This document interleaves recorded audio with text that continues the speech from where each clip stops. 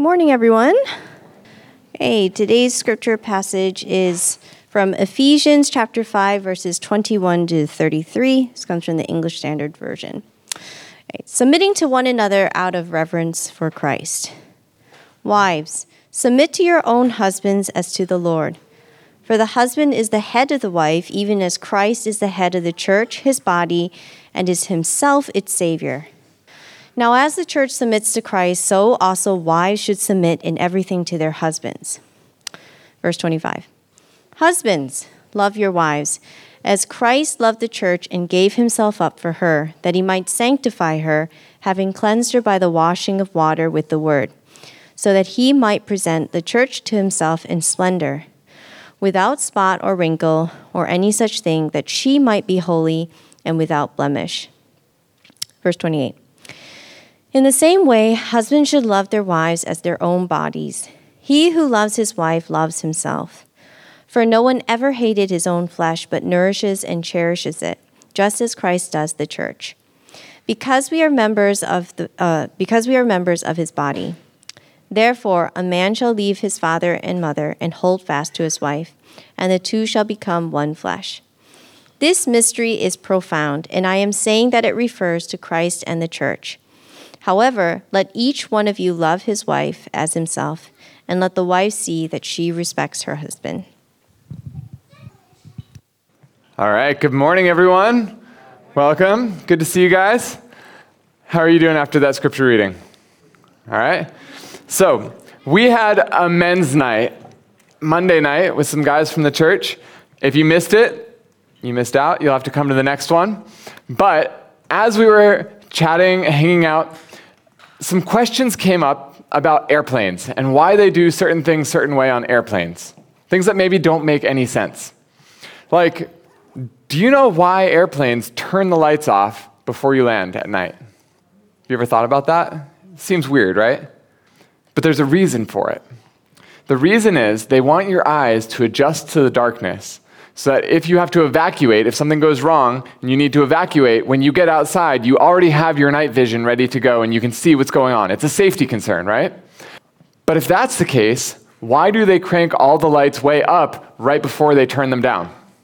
It doesn't make any sense, does it? But again, there's a good reason for it. Because if something goes wrong with the plane and you need to evacuate, what do they have running along the aisle? Glow-in-the-dark strips.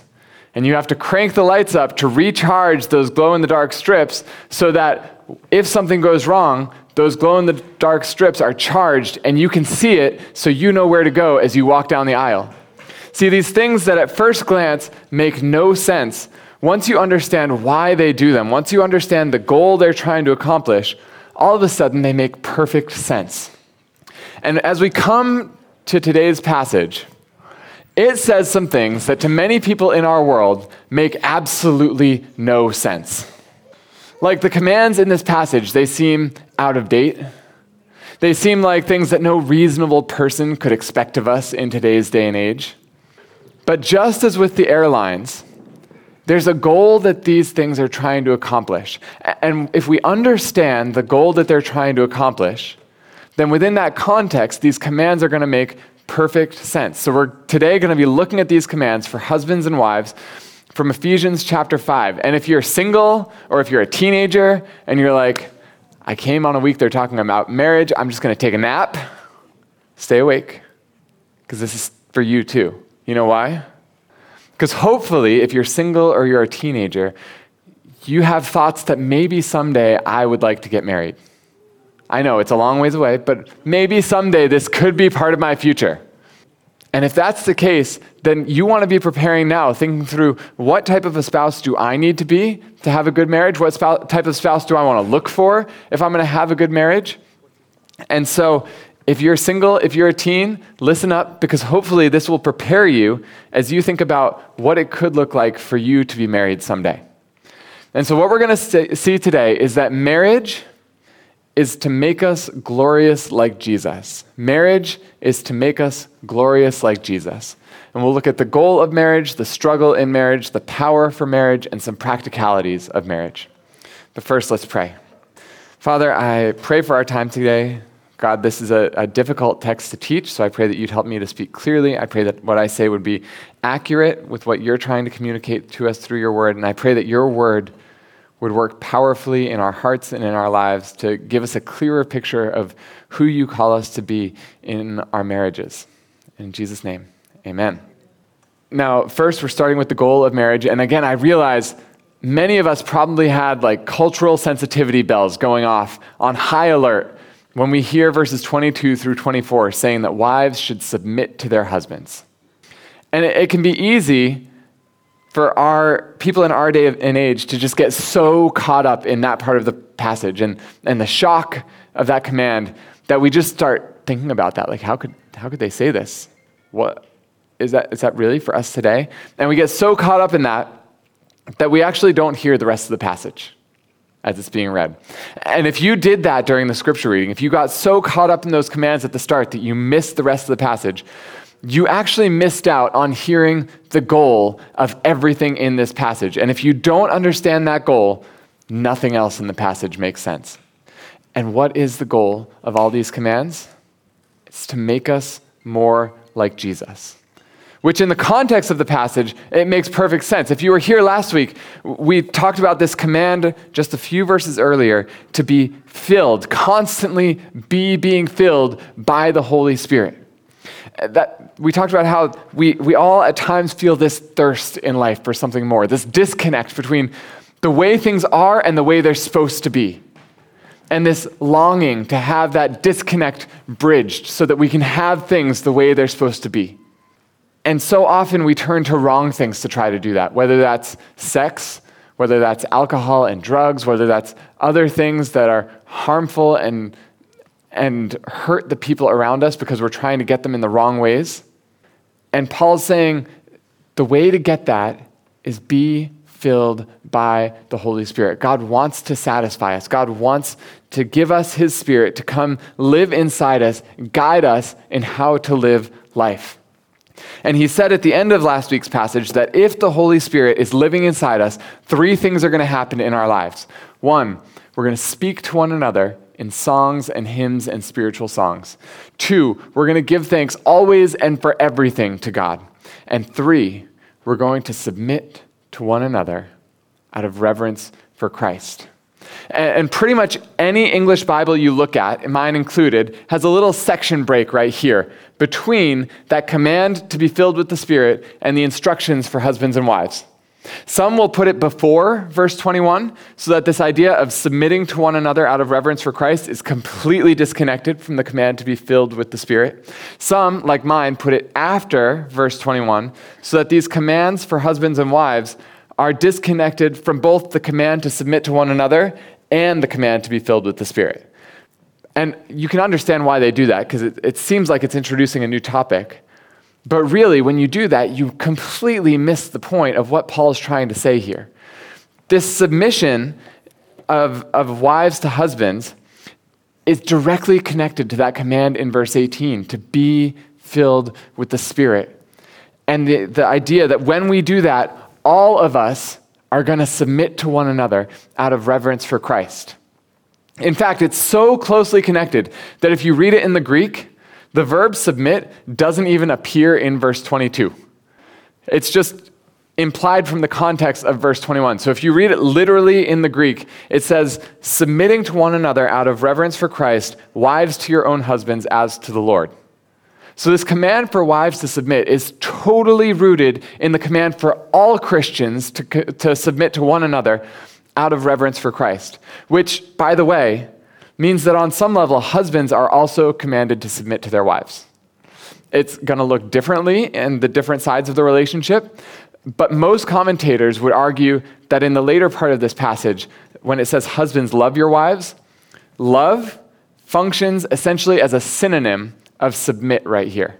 That each of them is a call for each spouse in the relationship to lay down their rights to seek the good of the other above themselves. Husbands are called to do this, wives are called to do this, and it looks slightly differently based on your role in the marriage, but all of us are called to lay down our rights to seek the good of our spouse above ourselves. And so this command to submit is completely based on that command to be filled with the Spirit. And what is the Holy Spirit's job in the life of a Christian? To make us more like Jesus. The Spirit's job is to make us more like Jesus. So if we're following the instructions here, it's going to be making us more like Jesus, making us more glorious like Jesus. And so how does that happen functionally? Well, let's start with the men. The instructions to the men here, we're husbands, love your wives as Christ loved the church and gave himself up for her. How did Christ love the church? He laid down his life for the church. Jesus died so the church could live. You know, I know, like in our culture, we hear those verses 22 through 24, wives, submit to your husband, and we're like, ugh, submit, yuck. But many people would argue the men, the husbands, actually have a harder command given to them in this passage. Because if you're a husband, the command is die for your wife. Right? That's very, very, very difficult.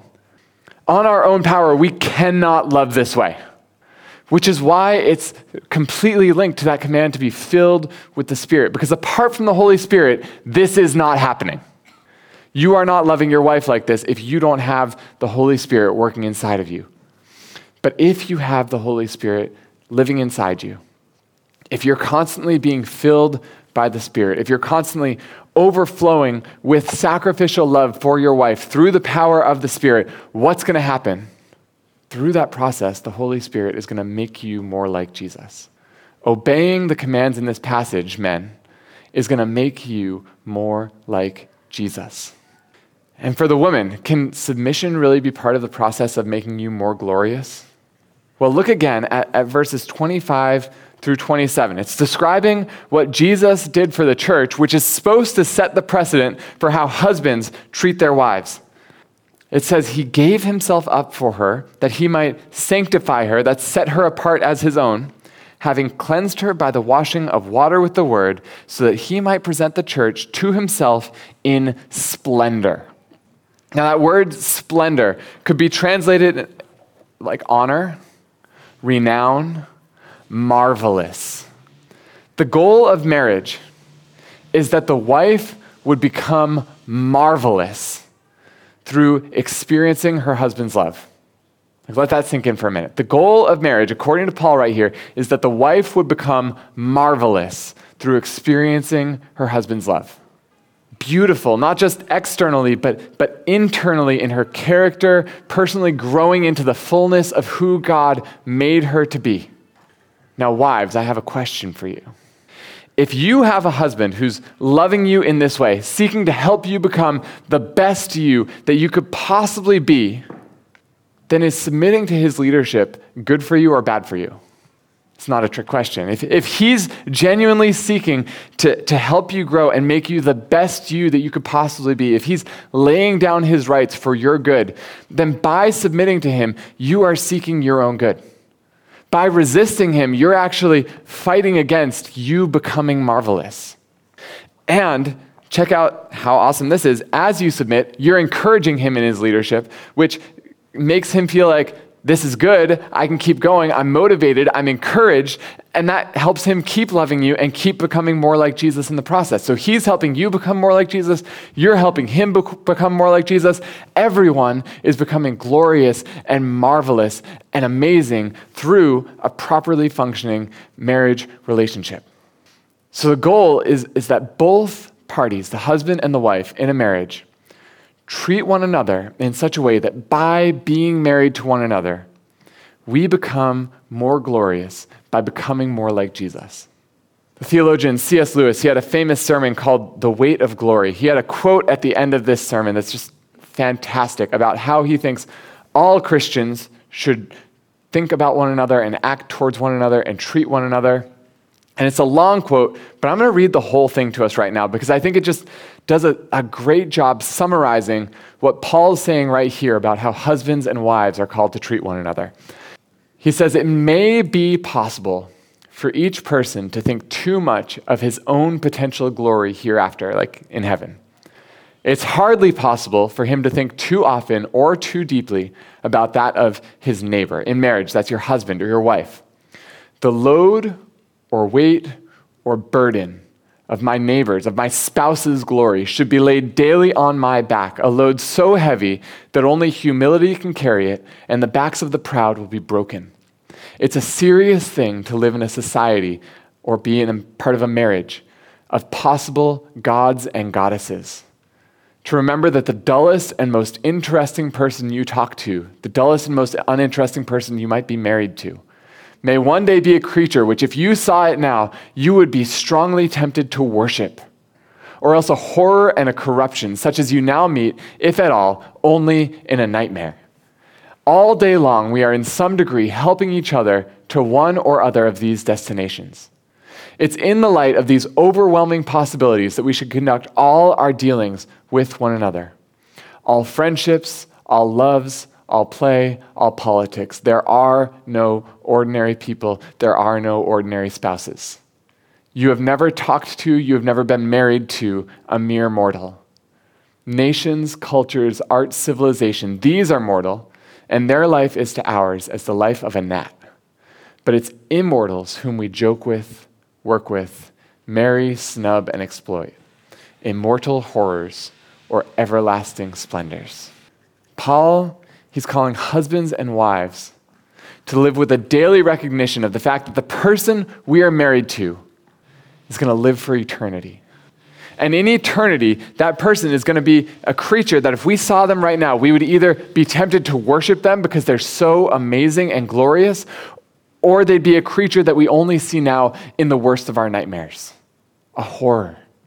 And he's calling us to intentionally stop fighting for our rights, lay down our ability to fight for our rights in order to pursue the glory of that other person we're married to. That's the goal of marriage. But it's not easy, which brings us to the struggle in marriage. See, God designed marriage to be this beautiful tool for human flourishing, and Paul is outlining how marriage needs to work in order to enable that flourishing. And he, again, like I said, despite that goodness, the path to that goal just sort of makes a lot of us bristle, doesn't it?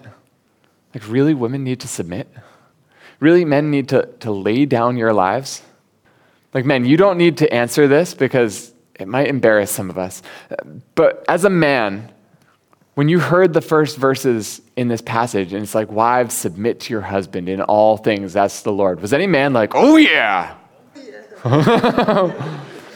Right? But then, when you read the rest of the passage, what you realize is it's not the husband is the king who gets to be pampered all day long and have everything go his way. It's no. The husband is the servant who lays down his rights, lays down his life in order to seek the good of his wife. You know, this and the passage we're looking at next week with instructions to children and servants, it's something called a household code. And in the ancient world, they had lots of household codes with instructions for wives, children, and servants on how to behave in the house. And in the household codes outside of the Bible, they never, ever include instructions for the men, because the men have the power. Men can do what they want. Oh, the husband wants to go have an affair? That's his right. He can do it if he wants to. Husband wants to keep his wife at home as a slave and just treat her like garbage? She's basically his property. He can do that if he wants. That was the attitude in the ancient world. And I know Paul's saying right here, wives, submit to your own husbands. It might seem outdated. It might seem regressive in our day and age. But when Paul wrote this down, this was scandalously progressive for his day and age. Like, Paul actually gives instructions to the husbands. He actually gives more instructions to the husbands than the wives. He actually treats the wife as a free person who's able to make her own choices and decisions in the marriage. That was unheard of in the ancient world. And Paul wants to be very clear to the men. Your wife is not your property. Your wife is not a slave to just do with what you want. Your wife is a gift from God for you to love and to cherish and provide for and protect. Paul's calling not just for equality in marriage, because even when you're equal, you still fight with each other for who gets their rights, right? He's calling for something deeper than that. He's calling for a mutual submission where we each lay down our rights for the good of the other, which is countercultural in any day and age. And all of that means any authority a husband has in the marriage, it's not for the sake of his own comfort. It's not for the sake of just getting his way. It's for the sake of serving and loving his family, helping his wife grow into the person that God wants her to be. And that's not easy, right? Laying down our rights, whether you're a man or a woman, it does not come naturally to us. By nature and by nurture, we believe that this is not the path to true life. Right? By nature, we're just hardwired to want things our way. Justine and I, we did not teach our boys to be selfish, I hope. But if you come to our house and you see one of our children holding a toy that the other one wants, you know what's going to happen? The other one's going to walk up, grab it, yank it out of his hands, and maybe push his brother down to get it. We did not teach them that behavior. But they figured it out because that's how we're wired. We want things our way. And if he has it, I'm going to take it. And it's not just by nature. It's also what we've been taught from day one. We're taught by society that true life comes from getting everything my way, having everything just the way I want it. You need to fight for what's yours. If they won't give it to you, then just take it. And because of the way we're wired, because of the way we've been taught, when we hear these commands like submit to one another, lay down your life for one another, it just feels like we're dying, doesn't it? Like for the women. Have you ever thought about this? Submission only really becomes submission when you and your husband disagree.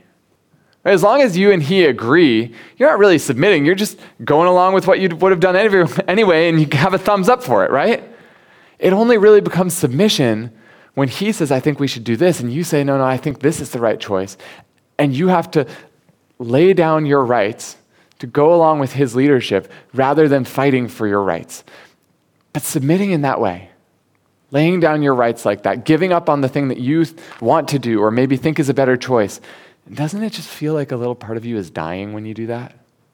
Or men, the love that Paul is talking about here, it only really becomes love when it requires sacrifice. Like you remember, this might be a while back for some of us, but remember when you were first dating your wife? You would go plan extravagant stuff for her and spend lots of time trying to serve her, but it didn't really feel like a sacrifice, did it? It was exciting, it was fun, you're getting to know her better, you're getting to see different sides of her, and you're like, I love how she's gonna respond when she sees this amazing thing that I planned for her. And then you get married, and 10 years go by, and you have a couple kids. You know where this is going, right? You're like, there's nothing new for me to learn about my spouse. She no longer appreciates anything I do for her. She's not even going to notice if I do this. She will notice if I don't do it. And then I'm going to get complaints. But that's when love really becomes love. When we know no one's going to notice, no one's going to recognize us for it. Our wife's not going to come and be like, I love you and appreciate you so much. Thanks for doing the dishes. And we still do the dishes anyway. But when you're doing the dishes, doesn't it just feel like a little part of you is dying? Loving the way that Paul calls us to here, submitting the way that Paul calls us to here, it's hard because it feels like part of us is dying when we do it. And you know the crazy thing? Paul's goal isn't just that we would do these things, like I have to love my wife. His goal is that we would do them with joy. How on earth do you reach the point where you can lay down your life for your spouse, where you can submit to your spouse with joy? Well, that brings us to the power for marriage. And the only thing powerful enough to make this change in us is the gospel. Last Sunday, we had our first session of baptism and membership class. It was a full house. It was awesome. And we spent the entire session talking about the gospel. Now, why would we do that? Presumably, people coming to baptism and membership class already know the gospel, right? Why would we spend an entire session talking about the gospel, this good news that God saves sinners through the death and resurrection of Jesus? You know why? Because the gospel is not only what makes someone a Christian and gets us in the door, it's what empowers Christians for every single step of growth in their spiritual life. It's not that we become a Christian through hearing the gospel and then take a few steps and realize I need something deeper and leave that behind to move on to other stuff. It's actually that the more deeply we understand the gospel, the more we understand how that applies to our lives, the more our hearts are going to be changed and drawn towards joyful obedience to God. That's why every sermon we try and tie it back to how does the gospel help us to obey? Because the gospel is, at the same time, it's what non-Christians need to hear in order to become Christians, and it's what Christians need to hear for every single step of their growth to become more like Jesus. We all need the same thing. We all need the gospel. And as we see this passage, you look through it, and the gospel is everywhere in this passage. Paul just weaves it through his teaching. For men and for women, why do we resist what God calls us to do in marriage? It's because we're selfish. We want to put our desires first. And for both men and women, the gospel is the only power source strong enough to transform our stubborn hearts and make them obedient hearts that approach marriage in the way that God wants us to. So how does it do this? Well, for women, it shows that gospel submission makes you glorious, that authority and freedom are not mutually incompatible, but actually, under the gospel, they go together so that living under God's authority is the path to truly becoming glorious. Through the death of Jesus on the cross, if you're a Christian, God has washed away your sins. All the shame and guilt from things you've done wrong in the past, they're washed away the moment you trust in Jesus. And when that happens, when you become a Christian, Jesus, through the Holy Spirit, comes in to live inside you and teach you how to live, to guide you through life. But living properly as a Christian means living under God's authority. God uses that authority each day to teach you more and more and to shape you into this beautiful, glorious, marvelous woman that he wants you to be. Being under authority is not opposed to your flourishing and freedom. It's essential for it, right? God's authority frees us from hurting ourselves and hurting others through living the wrong way. And we can trust ourselves to God's authority because he's already shown his willingness to die for us. He's proven to us that if we trust ourselves to his authority, he's not going to abuse us. He's not going to take advantage of us. He's going to use that power to serve us and seek our good. But when we submit to God's authority, that also includes submitting to other authorities that God put in our lives. And like God's authority, when these things are functioning properly, they're not put in place to hold you back. They're actually given to you to advance you and move you forward so that you can flourish. As crazy as this sounds in our culture, the gospel shows us that the goal of submission in marriage is flourishing and glory and marvelousness. And for men, the gospel shows us that God's love for us calls us to love others. God's sacrifice for us calls for us to sacrifice for others. Christianity is not just knowing and believing a lot of facts about God. It's being drawn into God's life, being transformed into his image each day. And what better way to be drawn into his life and transformed into his image than joining him in suffering for the good of others? The gospel shows us the path to true life is through death. Jesus said only those who lose their life will find it. He modeled that this is true by laying down his life for us. We're told in Hebrews 12, he did it for the joy set before him. He endured the worst suffering possible because he saw something beautiful on the other side of it. And so he endured that suffering with joy because his focus was on the beauty that would come about through that suffering. Husbands, that's what God calls us to do for our wife. To lay down your life, to suffer for her, but to do it with joy because you know that there's something beautiful on the other side. Your wife becoming the woman, the beautiful, marvelous, glorious woman that God has created her to be. It's not that we do it to earn God's love. We do it because God's already done it for us. And we're responding to his love for us by showing that same love to the wife that he's given to us. So that's how we get the power to do this. But then the question is, when that happens, when the gospel gets a hold of our hearts, what does that actually look like in practice? So let's look at some practicalities of marriage. Because, for example, we've been talking about submission this whole sermon. We haven't actually defined it yet. What does it actually mean for a wife to submit to her husband? Well, this Greek word submit, like I said, it means laying down your rights for the sake of others, which, again, in this passage, largely synonymous with the command for men to love. Both men and women are called to lay down their rights for the sake of others, for the good of others. But again, it carries a little bit of different nuance. And this word submit, it's also sometimes used in a military context. It refers to soldiers who are put under the command of a higher ranking officer. That's the imagery that comes to mind when Paul uses this word. So in light of this, submission means giving your husband authority in the home. That word giving is key. Submission is always, always, always supposed to be a gift given by the wife, not a right demanded by the husband. If the husband is demanding submission from his wife, that's a recipe for disaster and trouble, right? This is supposed to be a gift given by the wife to the husband. And this definition comes with lots of caveats, lots of qualifiers, right? So, for example, it doesn't mean if the husband says something, we must automatically do what he says and go with that right away, right? Like, as a wife, God has put you in the home as a helper. Sometimes the most helpful thing you can do for your husband is say, I don't think that's a good idea. Have you thought about these implications of what you've suggested? Have you considered this alternative idea? Sometimes, this is going to shock you, ladies. Sometimes men make decisions without fully thinking things through. Did you know that?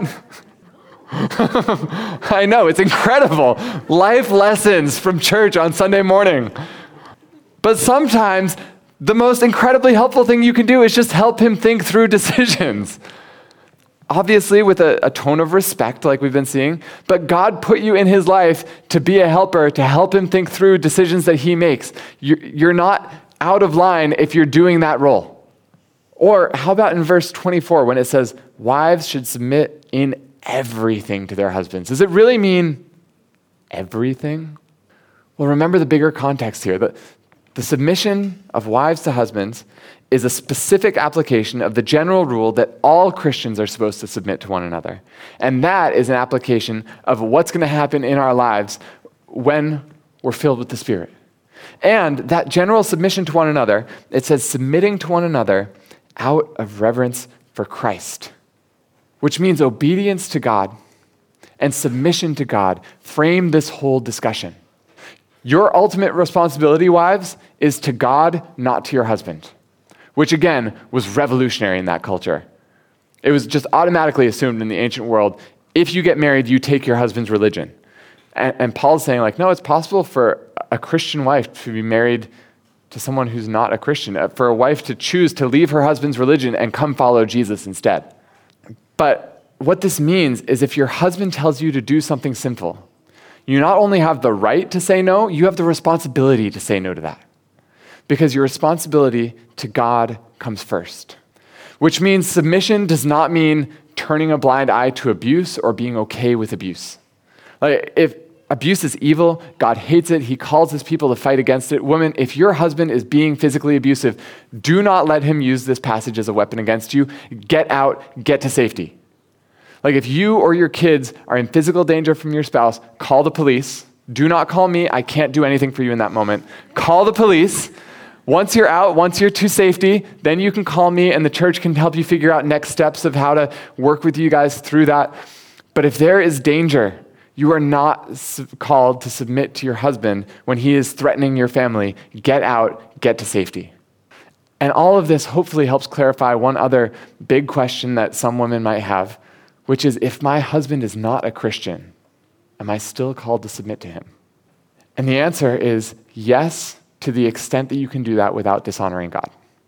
In 1 Peter chapter 3, verses 1 and 2, it says God can actually use Christian wives submitting to their husbands as a way of helping their husbands become Christians. Did you know that? God can use Christian wives submitting to their non-Christian husbands as a way of helping their husbands become Christians. That's not a promise or a guarantee that if you just do everything right, then your husband will walk down the aisle someday or anything like that. But hopefully it encourages you, if you're a Christian wife with a non-Christian husband, that God can use your submission as one of his biggest tools for saving your husband. And we've talked a lot about what this looks like for the wives. What about for the men? What does it look like for us? Lay down your life for your wife. Right? It sounds like if someone like walks in with a gun and they're pointing it at your wife, you're expected to like step in and take the bullet for her and be the hero and rescue her, right? Lay down your life. I think that could be a application of this, but I don't think it's the main one Paul's going for here, for a couple of reasons. One, I don't know that any of us is ever going to be in that situation. Hopefully none of us will ever be in that situation. But second, Jesus taught that whoever is faithful in very little will be faithful in much, and whoever is unfaithful in very little will be unfaithful in much. So the bigger question is not, would you be willing to step in front of a man with a gun to save your wife's life?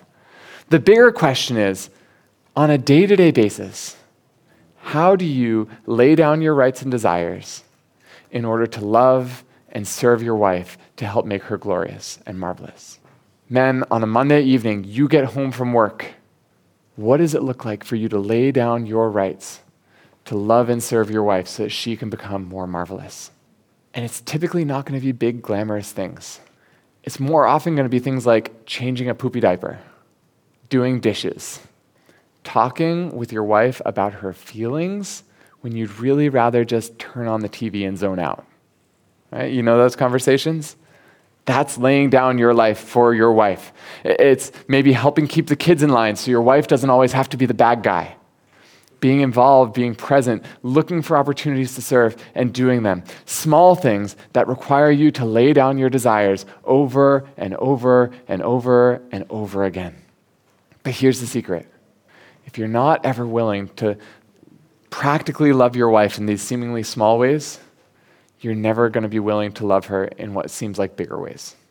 These small things are the exact things that Paul's calling for us to do day after day to love our wives. How about singles or teens? What does all this mean for you? Yeah, you. It means be very careful who you marry. Right? Submission in marriage is hard. Laying down your life for your wife is hard. Even with the best of spouses, these things are hard. I know because I have the best spouse and it's still hard. But if your spouse is entitled and lazy and just complains about everything, if they're unwilling to do their role in the marriage, it just takes something that's already hard and makes it so many times harder. So as you're dating or thinking about dating, women, ask yourself these questions. Is this a man I would be willing to submit to if I marry him?